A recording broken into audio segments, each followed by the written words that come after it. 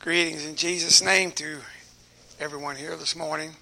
What a privilege we have to worship the Lord of Lords and King of Kings again this morning. Yeah, we're glad for this opportunity to have council meeting, and we're looking forward to public testimony.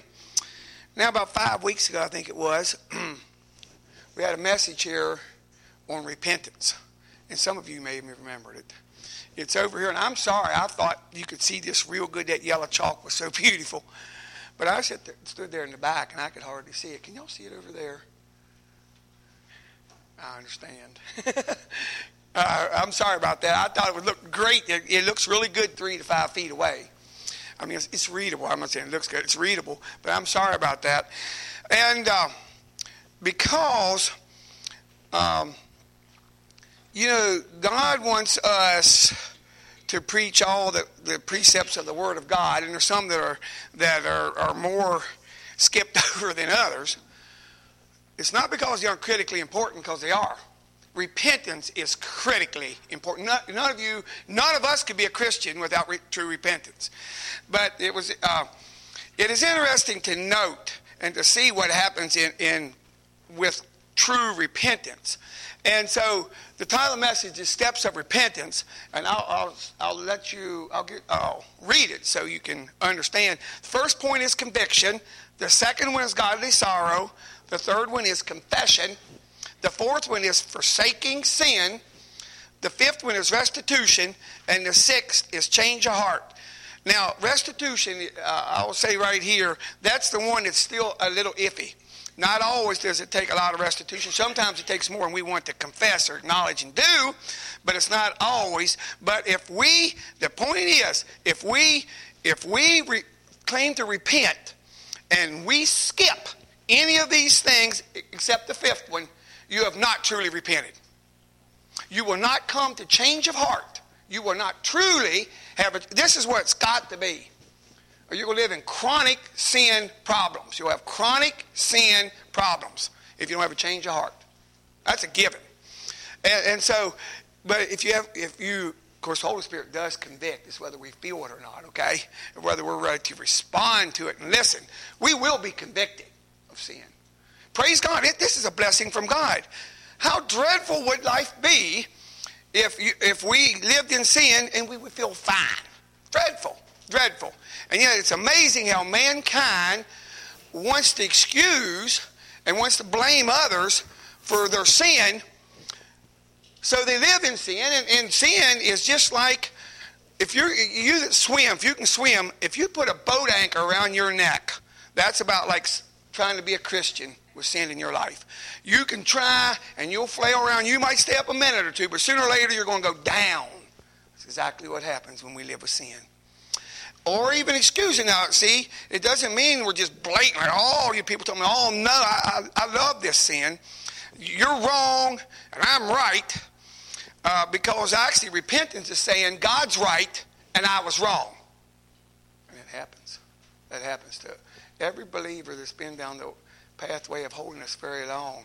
That has happened, probably. And so we need to wake up and remember that repentance is God's privilege for us to maintain fellowship with Him. It's a blessing. I could say, look, I created these creatures, and they should love me. In fact, I'll just put in nature to love me, and whenever they fall, it's on them. It's on them. They don't need a second chance. They should know better. I mean, that's kind of what we think sometimes with our children when we train them. Well, they should know better. Well, the good thing is God wants us to have fellowship with Him, and it's only maintained by a constant, fervent walk with Him, reading His Word, following it, cheerfully obeying it. That's number one for sure. But then also when we slip up, or whatever you want to call it, little as we try to make it, if we don't respond to conviction of our sin, when we have it, through godly sorrow, confession, forsaking sin, and restitution if needed, have a change of heart, we are living a defeated Christian walk. If that isn't a paradox, it kind of is, but it's what it is. It's a defeated Christian walk. So repentance is a necessity for reconciliation to God. It's flat down a necessity for reconciliation to God. There's no other way for mankind that has the carnal, fleshly nature to have fellowship and reconciliation with a holy God than through repentance. It's beautiful. It's a privilege. I'm going to tell you, this is a privilege. Now, I spoke back then on the middle of April. I spoke on the first 2 points, and that's all the further I got. And because you didn't want to stay till lunch. And so now we're actually on confession. Now, we'll bring in that, like I already brought in, conviction, the Holy Spirit brings. Sometimes it's through other people. Sometimes through His Holy Spirit. But it don't matter the way, the Holy Spirit brings it. Ultimately, He will bring it. And then when a Christian, true Christian, is convicted of sin, if there's not godly sorrow, something important is missing. Something important is missing. And sometimes I wonder in our society what God thinks when there's very little godly sorrow sometimes for sin. In other words, man needs to realize that our sin separates us from fellowship with God now and will through all eternity. That means a sinner will always go to the place of perdition and hellfire. Got to remember that. Just when we live that life of sin, and then it becomes repeated sin. So there's godly sorrow. Now, that's how far I got. Now we're on confession. And that is, I'm going to read a definition for it, and then we'll look at Scripture about it. It says, acknowledging God's word and ways as right, and declaring ourselves to have been wrong or having done wrong, declaring it to God and others as far as it is known. And what a blessing we have to confess. Now, it's one of the hardest things to do for mankind to acknowledge that they're wrong when we like to live like we're always right.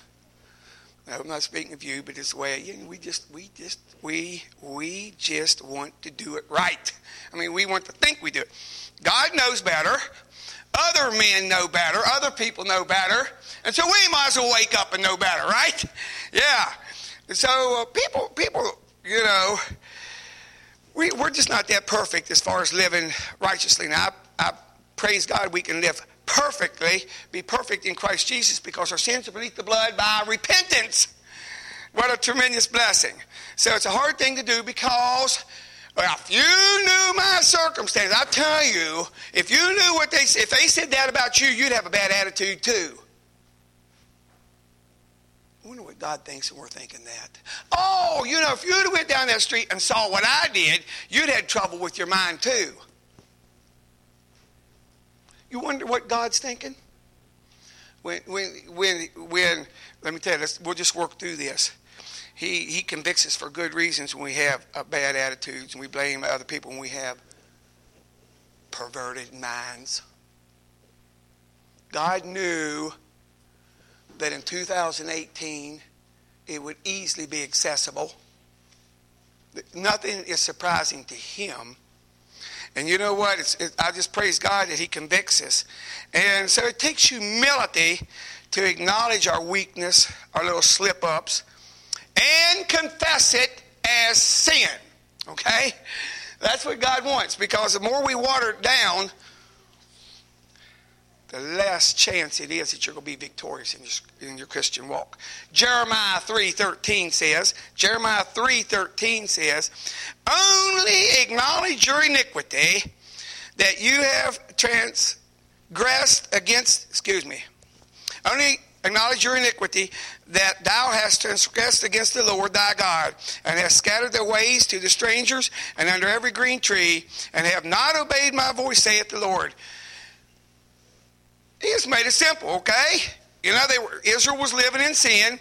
They needed to come back, and I actually even put it as kind of a lukewarmness and casual religion. And that's been a problem with Christianity ever since, is lukewarmness and casual religion. And he said, just acknowledge it. Okay, he said, acknowledge it.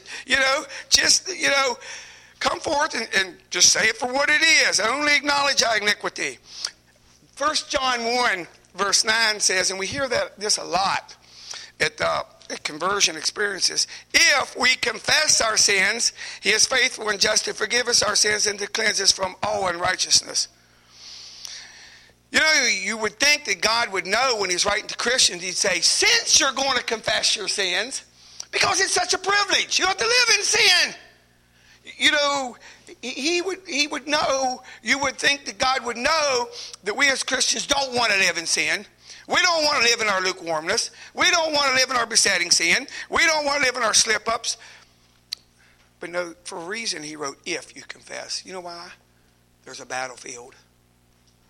It's a battlefield. See, the devil don't want us to confess our sins because then we're listening to him. Can you get the picture? We're listening to him. He said, oh, that was just a little thing. Nobody half saw it. But we did it. It was in our heart. We did it. So he says, you know what? There's going to be a battle there. But we as his children, God's children, get the privilege to confess our sins. No wonder it says in Proverbs 28:13, you should have this verse underlined. If you don't, you should underline it. This is so relevant to American Christendom. It always was. It don't matter if you're in Canada or Asia or Africa or wherever. It is relevant. Proverbs 28:13, he that covereth his sin shall not prosper, but whosoever confesseth and forsaketh them shall have mercy. And I pray, aren't you glad for that? That you can come to God with all that filth, all them bad attitudes, all them little slip-ups, whatever it is, and all them allurements, and maybe that idol, that whatever it is it may be. And he's saying, look, if you confess and forsake it, you're going to have God's mercy. You know what? He plainly lets us know that the person that don't do that is going to experience the wrath of God. Now, that's not a good option. That's not a good option. But sometimes we're tempted to choose that because we're not humble enough. There's a lot of humility here. Now, our children are pretty normal sometimes. And let's say they ride down a graveled lane and you've trained them to go slow and you've trained them to stay in the tracks where there's not gravels. But all of a sudden, one of your children goes ripping down the lane, gets in the gravels and wipes out and just tears himself up. And they come in there bawling, there's blood all over the place on their knees and ankles and elbows, and they're, whatever.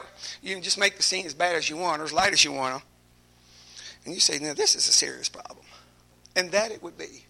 And there's going to be some long-term effects. And, and he'd say, well, what did you do? Oh, nothing.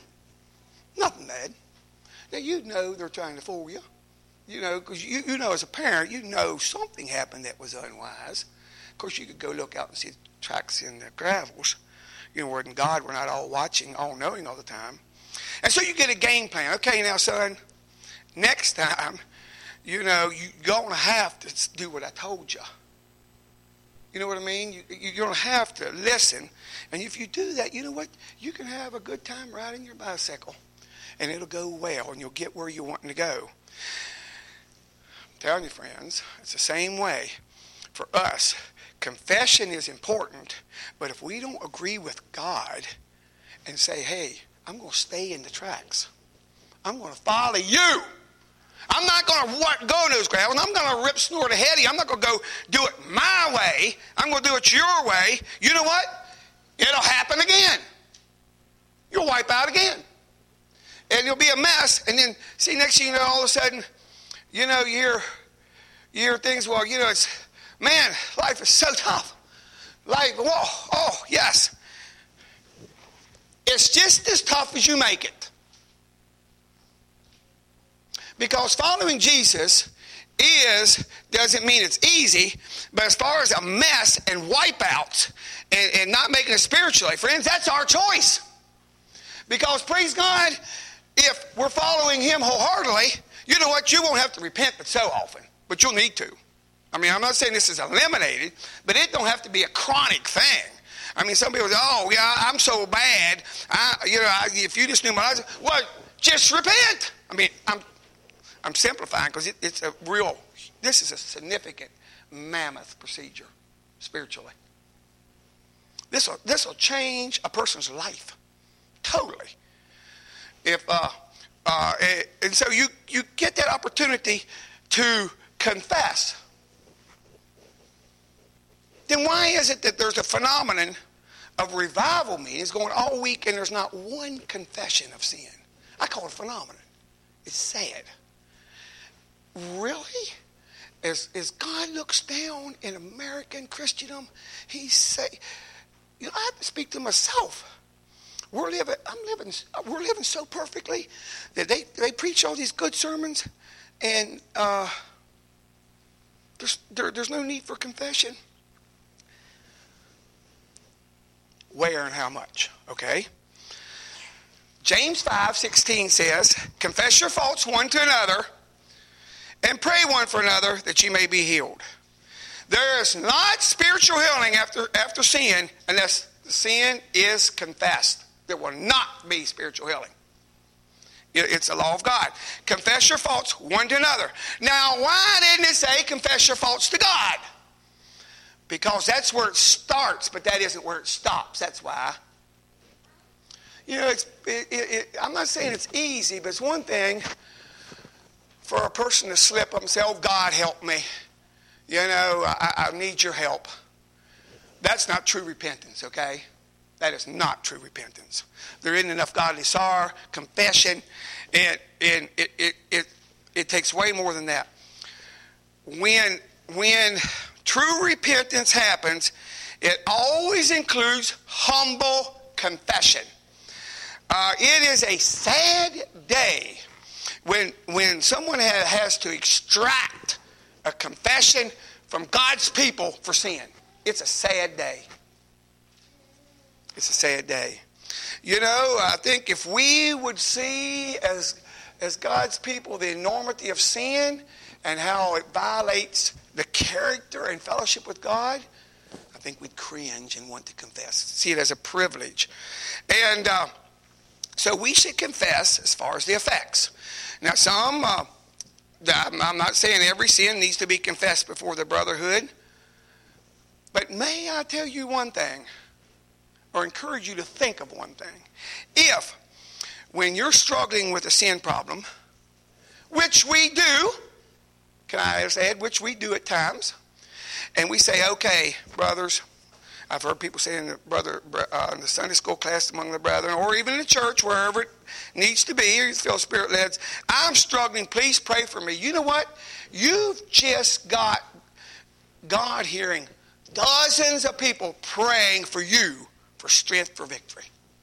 Friends, if prayer changes things, we believe it, right? We need to tap into it.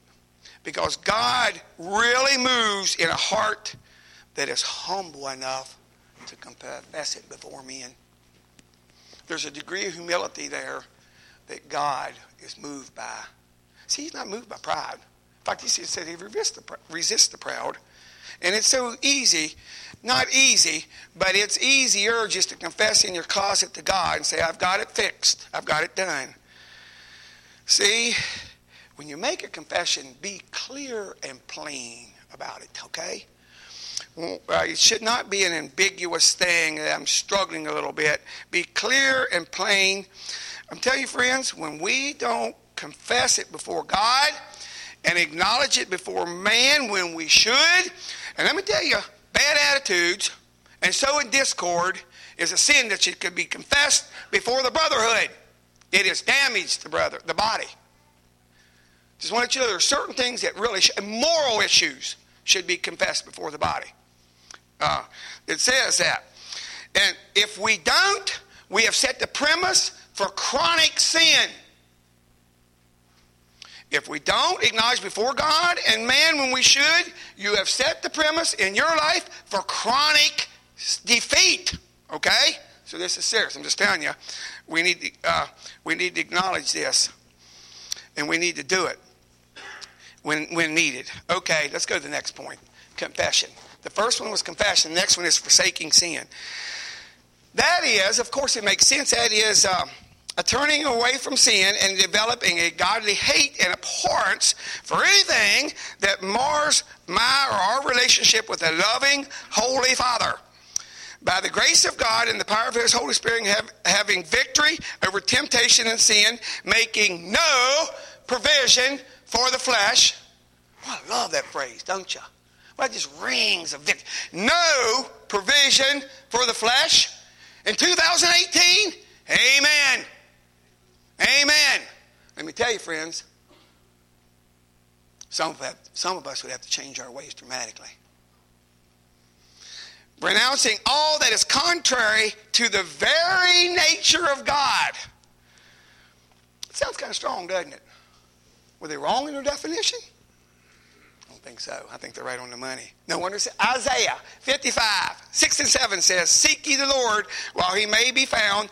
Call upon Him while He is near. Let the wicked, let the person that has sin in their life forsake his way, and the unrighteous man his thoughts, and let him return unto the Lord. And He will have mercy upon him and to our God, for He will abundantly pardon.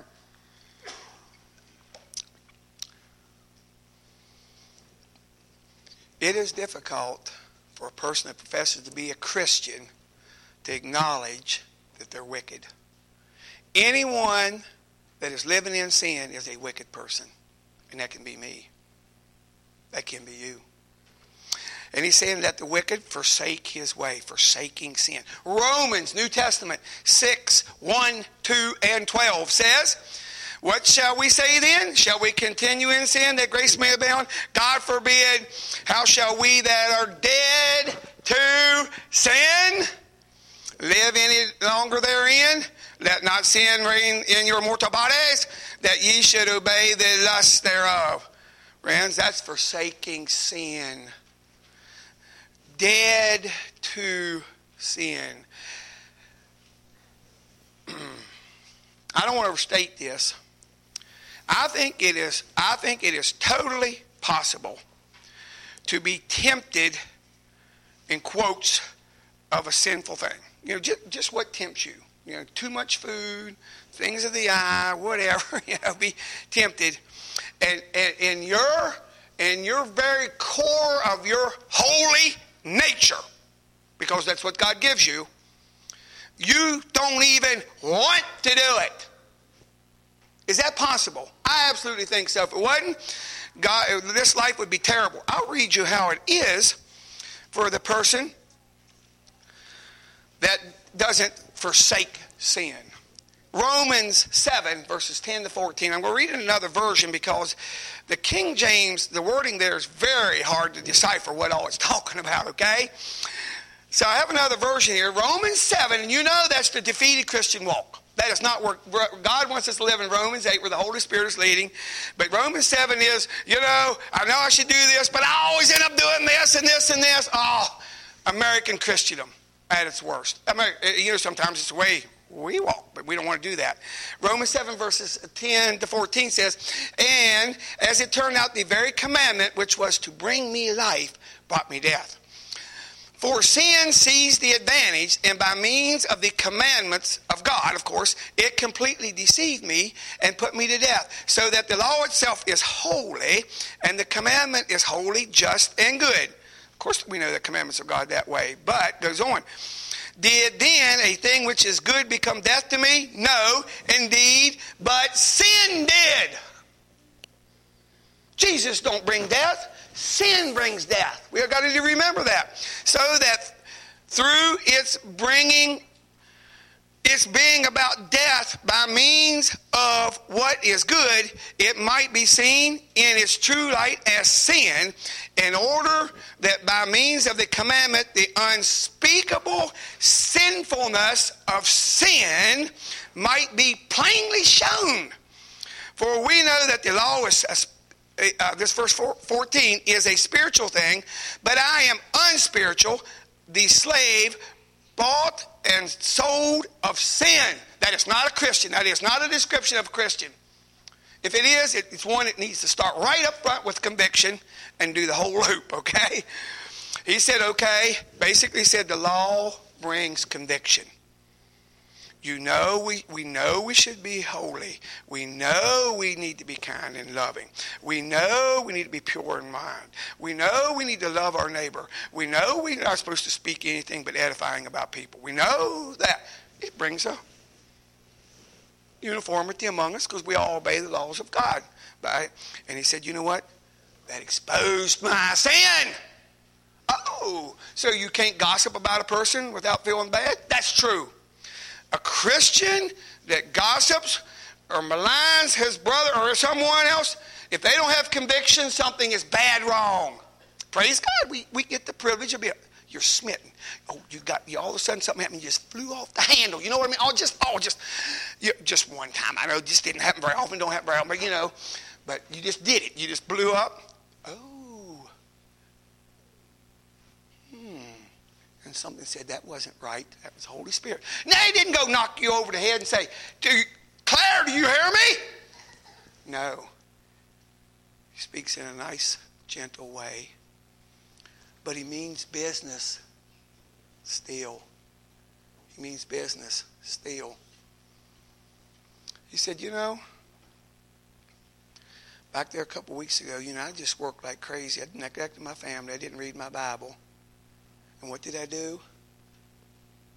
I put other things first. Does he ever speak to us about that anymore? Or has materialism got so bad we never think about it? He wants us to think about it. It's conviction. And he said, look, that his commandments, his standard is life when we are bad. And we need to remember that when we fail that, he wants us to know that sin is exceedingly sinful. Can I say that and get by with it? It's what the Bible says, okay? If we would see it that way, it would really help us. Yes, forsaking sin. See, if we would see sin that way, it would make a lot of difference. Now, they forsake sin, okay? 2 Corinthians 7, verses 11, New King James Version. For observe this very thing that you sorrowed in a godly manner. They sorrowed in a godly manner. They wasn't sorry they got caught. They were sorry that they marred their fellowship with God. Okay? That's a world difference. So many times, and I felt that way when I was a little boy, and I've noticed that in our children. Boy, they're so sorry they got caught. You could tell they'd have just loved it if they wouldn't have got caught. Well, that's how a person lives in sin. See, this person here, they sorrow in a godly manner. They're sorry, they're remorseful for their sin. What diligence it produced in you, what clearing of yourselves, you was willing to confess it in contrition, what indignation for the sin, what fear, what reverence for God, what vehement desire to be pleasing to God, what zeal, what diligence it produced in you, what clearing of yourself, what indignation, what fear, what vehement desire, what zeal, what vindication. It's the only way to stand clear before God is to have godly sorrow. And acknowledge it, forsake it. Have indignation about your sin. Indignation about sin. Then it goes on to say, in all things you prove yourself to be clear in this matter. I don't know if you've ever looked down that list, but if we really walk that pathway and we hate sin, see what indignation against sin, what reverence for God, what vehement desire to be faithful to God. Now that isn't some strange, radical Christian out here. That's what God wants in our hearts as repentant sinners. As his saints, as his beloved sheep that care about following him, a vehement desire to be true to him, yes, then we can have clearing in this matter. I tell you, friends, that's forsaking sin. It's more than just asking for forgiveness, but it's hating and abhorring sin. And I know I need a double dose of that. Friends, I tell you, that'll keep you out of the gray area. Hating and abhorring sin. For us, okay, for a person to stay away from sin, they can't love it and want it in their very heart. They can't. That will never work. See, you can say, okay, I'm going to build a fence between me and the slop pile. But a pig will go for it. I mean, they'll waddle on it. They'll get there. They'll dig a hole and they'll go there. Now, you know what now? If you gave a pig, if you transformed his heart and he started like some decent food, you know what? You can take down the fence and they wouldn't even go to the slop. You know what? Every time that a Christian wants to enjoy sin, it's just like, this is so gross I can hardly say it, but I'm going to tell you, when I was a boy, my parents had a slop bucket. Do y'all know what a slop bucket is? Okay, it is nasty. I'll just say it mildly. It's nasty. Because I had to go take a thing out about every Saturday and get rid of it. And you're so glad when the lid was on, but you had to take off the lid to get rid of it. And it's just about like putting maple syrup on the top of the slop bucket and putting a straw in there and say, oh, this is great. You know what you're going to get? Because you think it looks good and smells good. Maple syrup looks good and smells good. You're going to get slop and you'll get so sick. It isn't even right. That's exactly what the devil does. He puts maple syrup on slop and says, just enjoy it. And we sometimes do it. That's how gross it is. I'm sure it's worse than that. I'm just trying to think of something kind of in the right ballpark here. So, here we are. Now, if we say, look, that's I abhor that sin.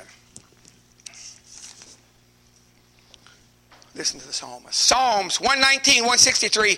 I hate and abhor lying, but thy law do I love. Psalms 97, 10 to 12 says, yea, ye that love the Lord hate evil. Do you think when God looks down and sees my life and yours, he sees a person that hates evil? Every evil? I wonder. That challenges me. Friends, you're going to have to do these steps of repentance real often if you don't. Because you can love God with all your heart. But as long as you're two-timing it with God, Israel did that a lot. This king loved the Lord. I read that. But they would keep the groves.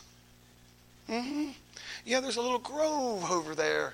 And that's what my pleasure's at. That's where my heart's at sometimes, Hate evil. He preserves the souls of the saints. He delivers them out of the hand of the wicked. Psalms 101, verse 3. I will set no wicked thing before mine eyes. I hate the works of them that turn aside. It shall not cleave to me.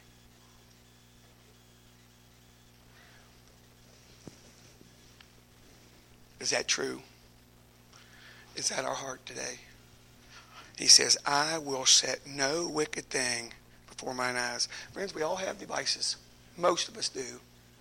That the wrong place is very wicked. Correct? And if it's turned off, it's pretty safe. And if it's turned on, the opportunity is already there. And you know what? It goes where the heart of the operator wants it to go. He said, a person that hates is going to forsake sin. I will set no wicked thing before me. I won't even go there. I won't go there. He goes on to even say, a few Psalms later, Psalm 119:04, through thy precepts I get understanding, therefore I hate every false way. And I tell you, friends, there's a lot of false ways beckoning. And one of them is that you don't need to repent for your sin. that's a new thing kind of coming up. You don't need to repent. I'm going to try to do a little better. And that we need to try. Friends, praise God, we don't do just a little better. If we go this cycle here and we end up with a changed heart, friends, you'll do a lot better. Praise God. It's because of His grace and because we let Him work His will in our life that we can have a change of heart. And where that next time that sin tempts us, guess what? We're not sitting there wanting to do it. We're abhorring it. Friends, that isn't a radical Christian. That is a true sold out child of God. That's what God wants. That's what God wants. What a blessing. Sometimes we see our weakness and we get so tired of failing that we feel like Job when he said in Job 42:6, therefore I abhor myself. Have you ever thought that? I have. I get so tired of this. Have you ever actually faced up to your besetting sin? Not that you have one, but I've had some in the past, and I got sick of falling. I abhor myself. Stop there. You can hate yourself all you want. It won't bring you to repentance. He says, and repent in dust and ashes. Even Job knew what it took. Old Testament saint. He knew what it took. And Job was approved, and Job was approved because of his humility, and his friends were not. There was a world of difference between him and his friends. Hating sin is a fundamental attitude that keeps a person from chronic failure. Oh, don't you just hate when you just got this weakness? The scripture talks about in Corinthians about strongholds, okay? The devil is a stronghold. He does that sometimes.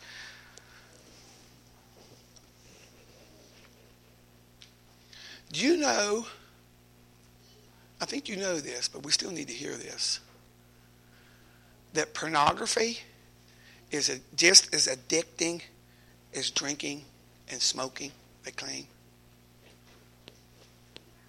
Yeah. I'm talking about strongholds, okay? Now, some of us know, and we all know, I wouldn't drink, I wouldn't smoke for the life of me, but,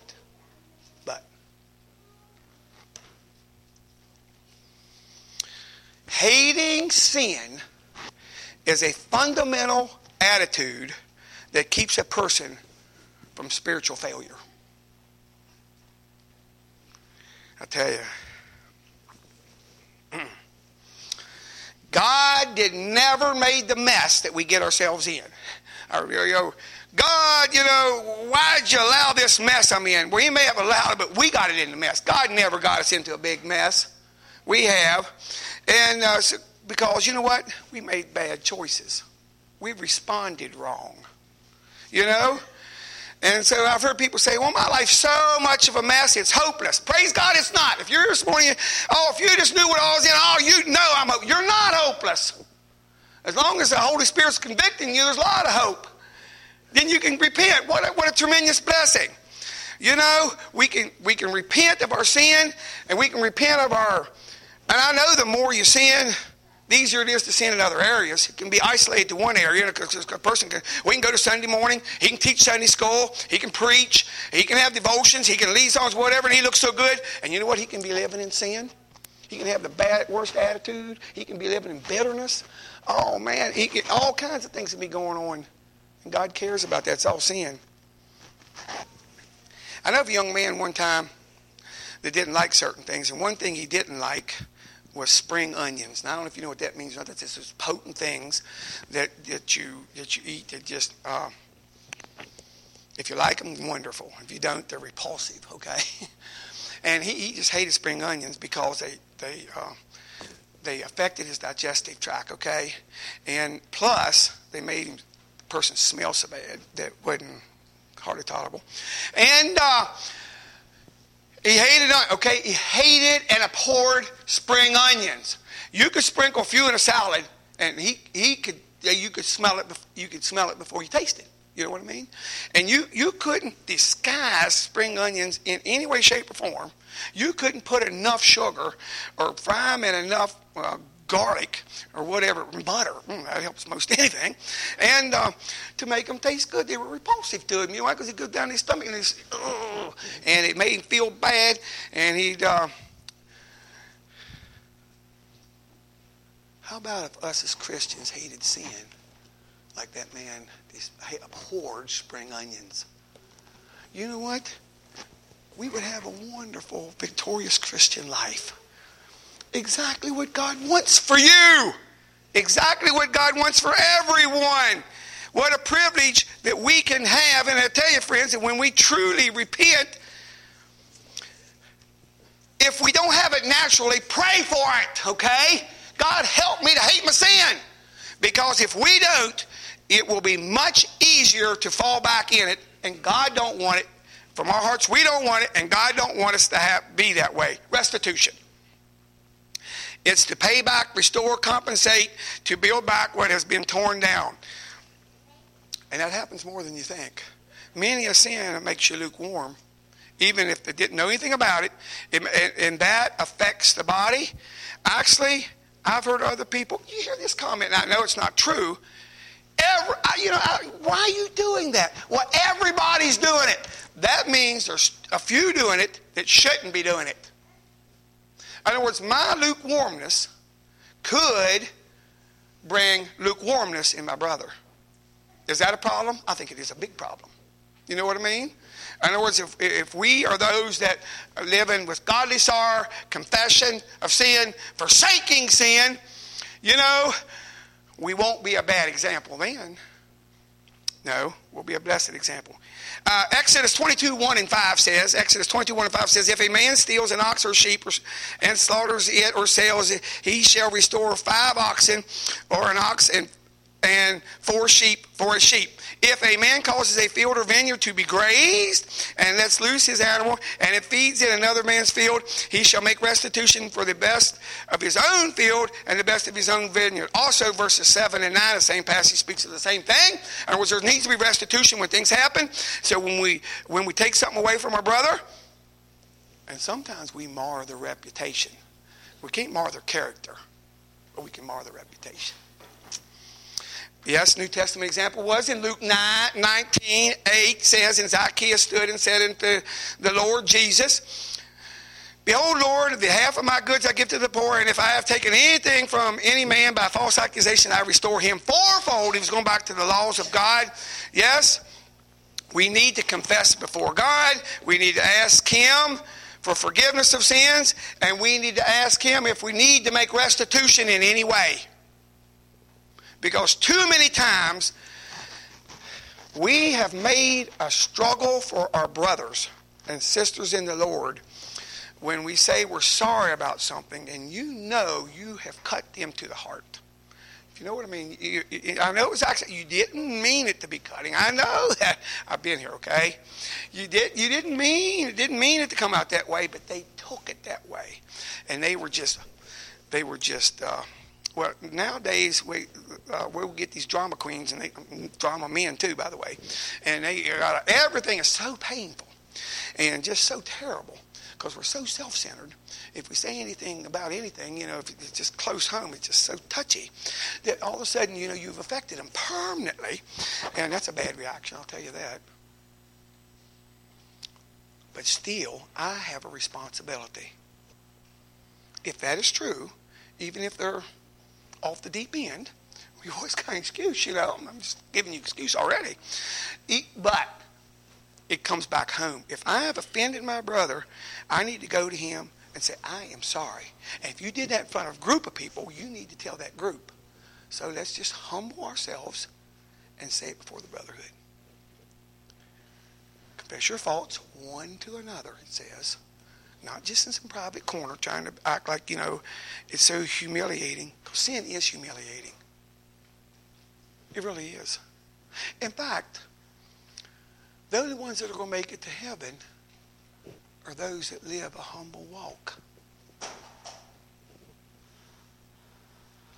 And being honest before God and man, isn't that terrible hard if you're humble, if we're humble? Restitution.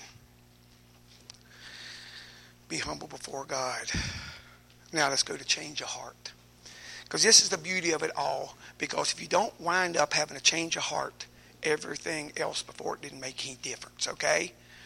And that's the thing that doesn't seem to be happening. But praise God, if you forsake sin and hate sin, dear friends, you're going to be getting a change of heart. That's what's beautiful. That's God's work. To imagine that you could be enjoying doing this thing, feeding this gratification, carnal gratification. You be doing that, and you can wind up after you repent of hating it. Friends, that's a change of heart. That's what God wants in every one of us.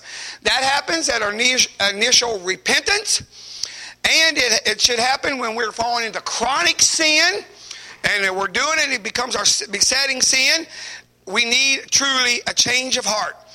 And when that happens, we go from an enemy of God to the friend of God.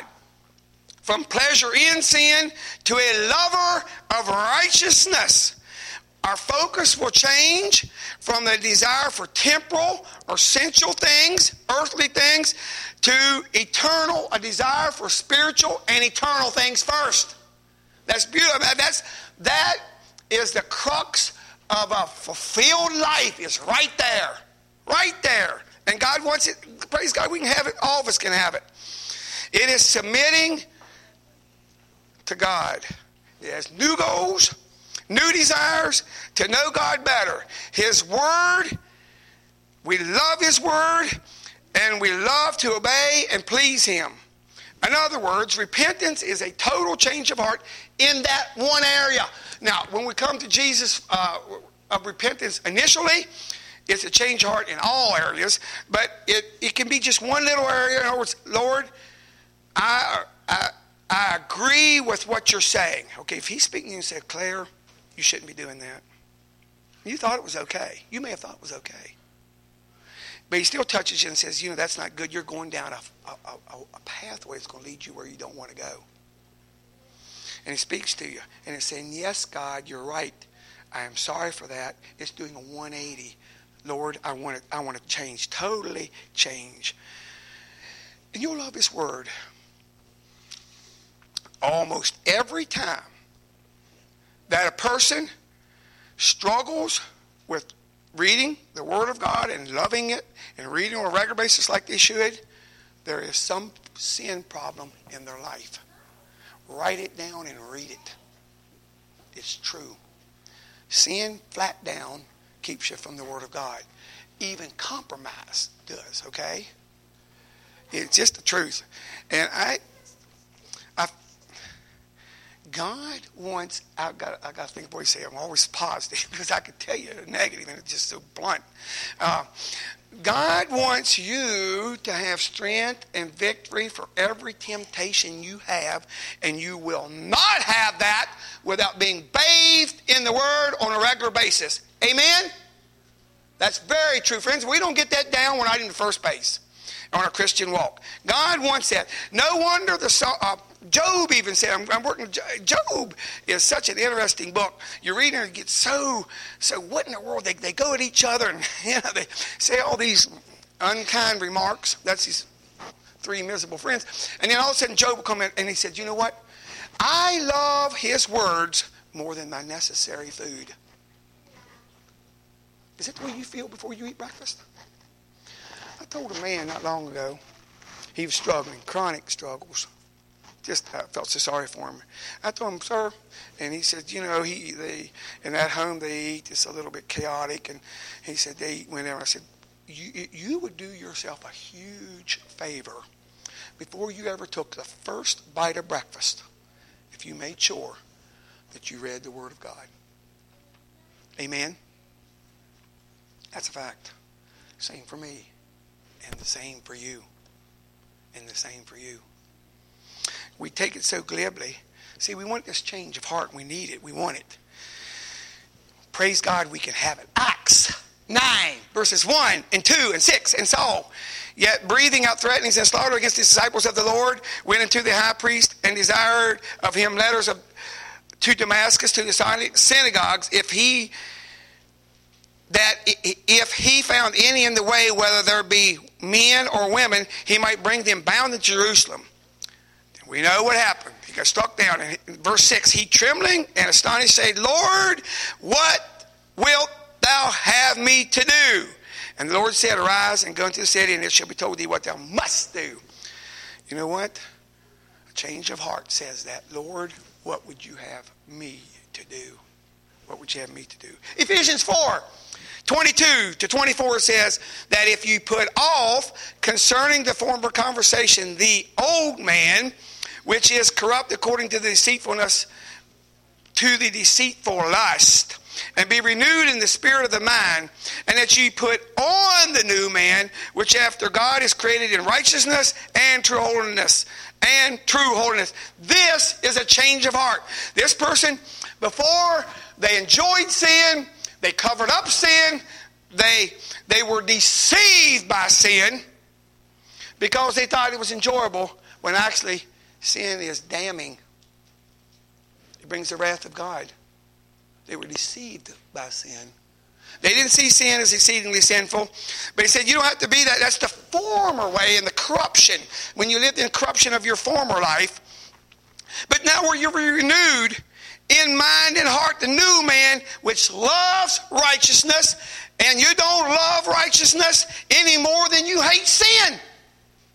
You can love righteousness to death. And if you still love sin, guess what? You're not righteous. So you see, they're in direct. You can put them in the balance. And they're direct proportion. If you hate sin and love God and hate sin, that's a new heart. That's a change of heart that God wants. Also, it's also brought up very clearly in Colossians 3, verses 10-14. I will not read it. But it says it there again, the same thing. The results of a humble life that is willing to repent when needed. Matthew 3, verses 8-10 says, bring forth, therefore, fruits meet for repentance. Is that what God sees in my life? He wants to see fruits that are coming out because we've repented. There is fruits in everyone's life when they don't repent. And it's not worthy of repentance, so it's need for repentance. He wants to see fruits are worthy for repentance. Worthy that are fruits of a repentant life. I think not to say within yourselves, we have Abraham to our father. For I say to you that God is able of these stones to rise up children unto Abraham. But now also the axe is laid unto the root of the trees. Therefore every tree which bringeth not forth fruit is hewn down and cast into the fire. So it doesn't matter your last name. It doesn't matter about your pedigree. It don't even matter your natural talents. He said, if you're not following me, if you're not living a repentant life, let the Holy Spirit lay the axe to the root. Sin always has a root problem. Sometimes there's little dandelions up here, and we pick on dandelions sometimes. We don't like to because we don't always know the heart God does. But he says, look, you know what? If I truly want a changed heart to love God and glorify God, I will love this process. I will love that process because that's the only way to have it. In other words, you don't get the change of heart if we're having any sin problems without conviction, godly sorrow, confession, forsaking sin, restitution when necessary. Then we have the new heart within us. What a blessing that we can have victory. Yes, if we truly repent, and we will live a life of service and joy to God. We will live a life that is much victory. No wonder it says in Titus 2 verse 14 says, he who gave himself, Jesus, who gave himself for us, that he might redeem us from all iniquity and purify unto himself a peculiar people, zealous of good works. He redeems you. You know what that means? To ransom. He's paid the ransom to set you free from living in sin. The first question on your counsel card today will be, do you have peace with God? You can have no other peace with God than having your sins beneath the blood of Jesus. All of them. What a privilege. What a blessing. No wonder it says in 2 Peter 3, verse 9, the Lord is not slack concerning his promise, as some men count slackness, but is long-suffering toward usward, not wanting that any should perish, but that all should come to repentance. It's still the call today.